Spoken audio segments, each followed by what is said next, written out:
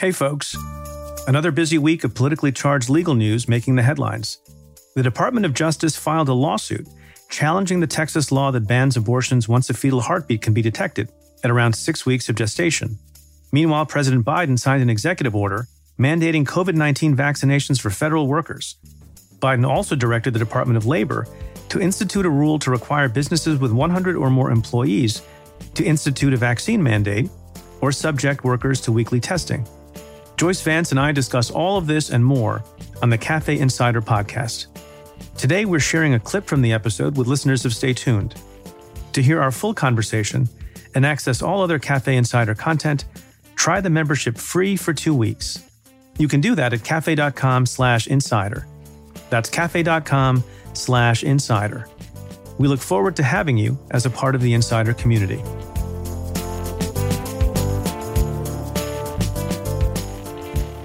So, Preet, we have a question from @GWO Design. And the question is this: glad that Attorney General Garland is stepping up. Would love to hear @Joyce White Vance and @Preet Bharara discuss DOJ's lawsuit against Texas on Cafe Insider. I think we can make that happen. We can make that happen. We can indeed. I have an initial non-substantive reaction. So DOJ announced through Merrick Garland a lawsuit, which I didn't really predict would happen this quickly. And I think there's a lot of strength to the lawsuit. I think it's not certain to prevail. But what I was struck by non-substantively is just how clear the lawsuit is, how clear the writing is. And in fact, so clear and simple and understandable that when I heard Merrick Garland giving his remarks, and then I looked back and read the actual complaint, he was essentially reading from the complaint. You know, usually legal documents are kind of, technical and not so interesting to read. And then people write remarks for the Attorney General, the U.S. Attorney, that are simpler and for public consumption. Here, the language was pretty similar. And in fact, the very first sentence of the lawsuit, which I think was among the first sentences that came out of Merrick Garland's mouth, was, quote, "It is settled constitutional law that a state may not prohibit any woman from making the ultimate decision to terminate her pregnancy before viability," quoting Planned Parenthood v. Casey, and also citing to Roe v. Wade. So, very clear what they're doing here. The basis for the lawsuit is a little bit more complicated, and that's why I'm going to punt that to you, Joyce. Thanks, Preet. So can I start by saying I was actually wrong about what happened here? When word first got out that DOJ would be filing a lawsuit, I immediately thought about a case that I had filed in 2011, a challenge to Alabama's immigration law. There was a similar challenge in Arizona to Arizona's immigration law. That bill was called the Papers, Please law. Alabama's was actually an evolution. It was significantly worse than Arizona's in a couple of ways, most notably that it made it very difficult for children, even American citizen children of undocumented people, to attend public school and get the education that they were entitled to. So we filed a separate lawsuit, and bear with me for a second. I think this helps us understand the abortion case. Our challenge in Alabama was on essentially preemption grounds and supremacy clause grounds. Those are also asserted in the abortion case. And the allegation was the federal government had fully occupied the field of immigration. There were federal rules and federal laws. They were the supreme law of the land, and they preempted the ability of the states to engage in that area. But even with that challenge that we made, we didn't go after the entire immigration law. We picked out 10 pieces that we thought were the most blatantly unconstitutional, and we challenged them. And I'll also say that that was the result of a process of negotiation, primarily between my office and folks in the Solicitor General's office. We worked along with people in the Civil Division and the Civil Rights Division, and we wanted to engage in a thoughtful charge that would protect the rights of people in Alabama from this overbroad unconstitutional law. But at the same time, we did not want to impose on the state's legitimate prerogatives. So I had predicted that when DOJ filed a lawsuit, it would be a limited, narrow challenge and that people shouldn't be disappointed by that. And as you point out, Preet, I was completely wrong. This is a broad challenge. Well, you weren't completely wrong. You weren't completely wrong. Those are among the bases for the DOJ lawsuit, right? Well, that's true, they are. But what DOJ does... You're being very hard on yourself, Joyce. I'm trying to help you out. I'm being fairly hard on myself here, mostly because I'm very impressed by the lawsuit that DOJ brought in this case. And that's the point I'm making. It's not a limited challenge at some of the provisions of the Texas law. They didn't just, for instance, object to the private enforcement action. Instead, this is the relief that they seek. They seek three things, and it's very broad. They ask for a declaration that SB 8 in its entirety is invalid. They ask for a preliminary and a permanent injunction against enforcement of SB 8. And then in a provision that I really love, they ask that costs be awarded to the United States for having to undertake this litigation against Texas. But it's that first piece that I'm emphasizing here, this notion that the entire statute is unconstitutional and should be thrown out. And as you say, Preet, they make three basic arguments here. DOJ has three reasons that the law is invalid.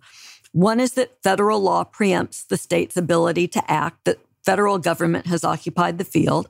Second is that the Supremacy Clause and the 14th Amendment mean that the law of the land in this case is Roe and Casey, which guarantee a woman's right to an abortion prior to viability.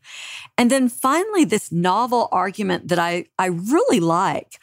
I think this might ultimately be the best argument of the three, that the state can't interfere with the federal agency's mandate. This is the intergovernmental immunities exception.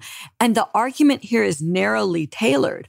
DOJ says that because federal agencies have a mandate to serve rape and incest victims in Texas in federal facilities, Texas can't interfere with that. And by putting those federal employees at risk of being sued under Texas law, they have again violated the Supremacy Clause. So there are those three different bases to invalidate the law. Let's linger on the third one for a moment, because that's the one that I didn't anticipate, because I'm not as smart as the current DOJ regime.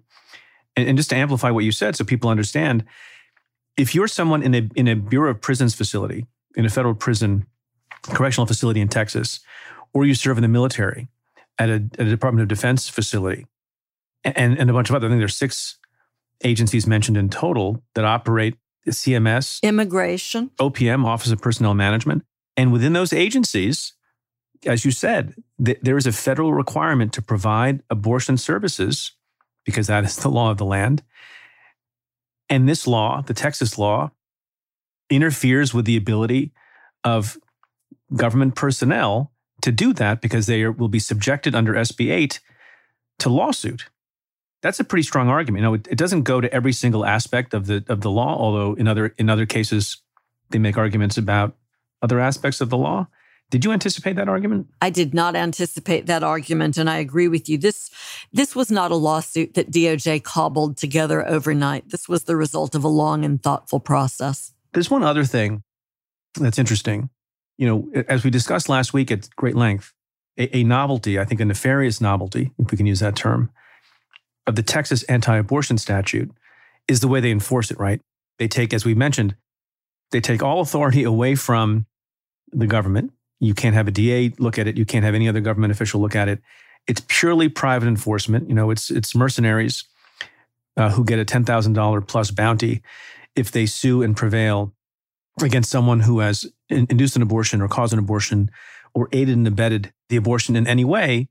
And that was done to avoid liability here because they're not private actors. Remember this concept we were talking about at the beginning of the difference between a state actor and a private actor. It gets very complicated in certain circumstances like it does here.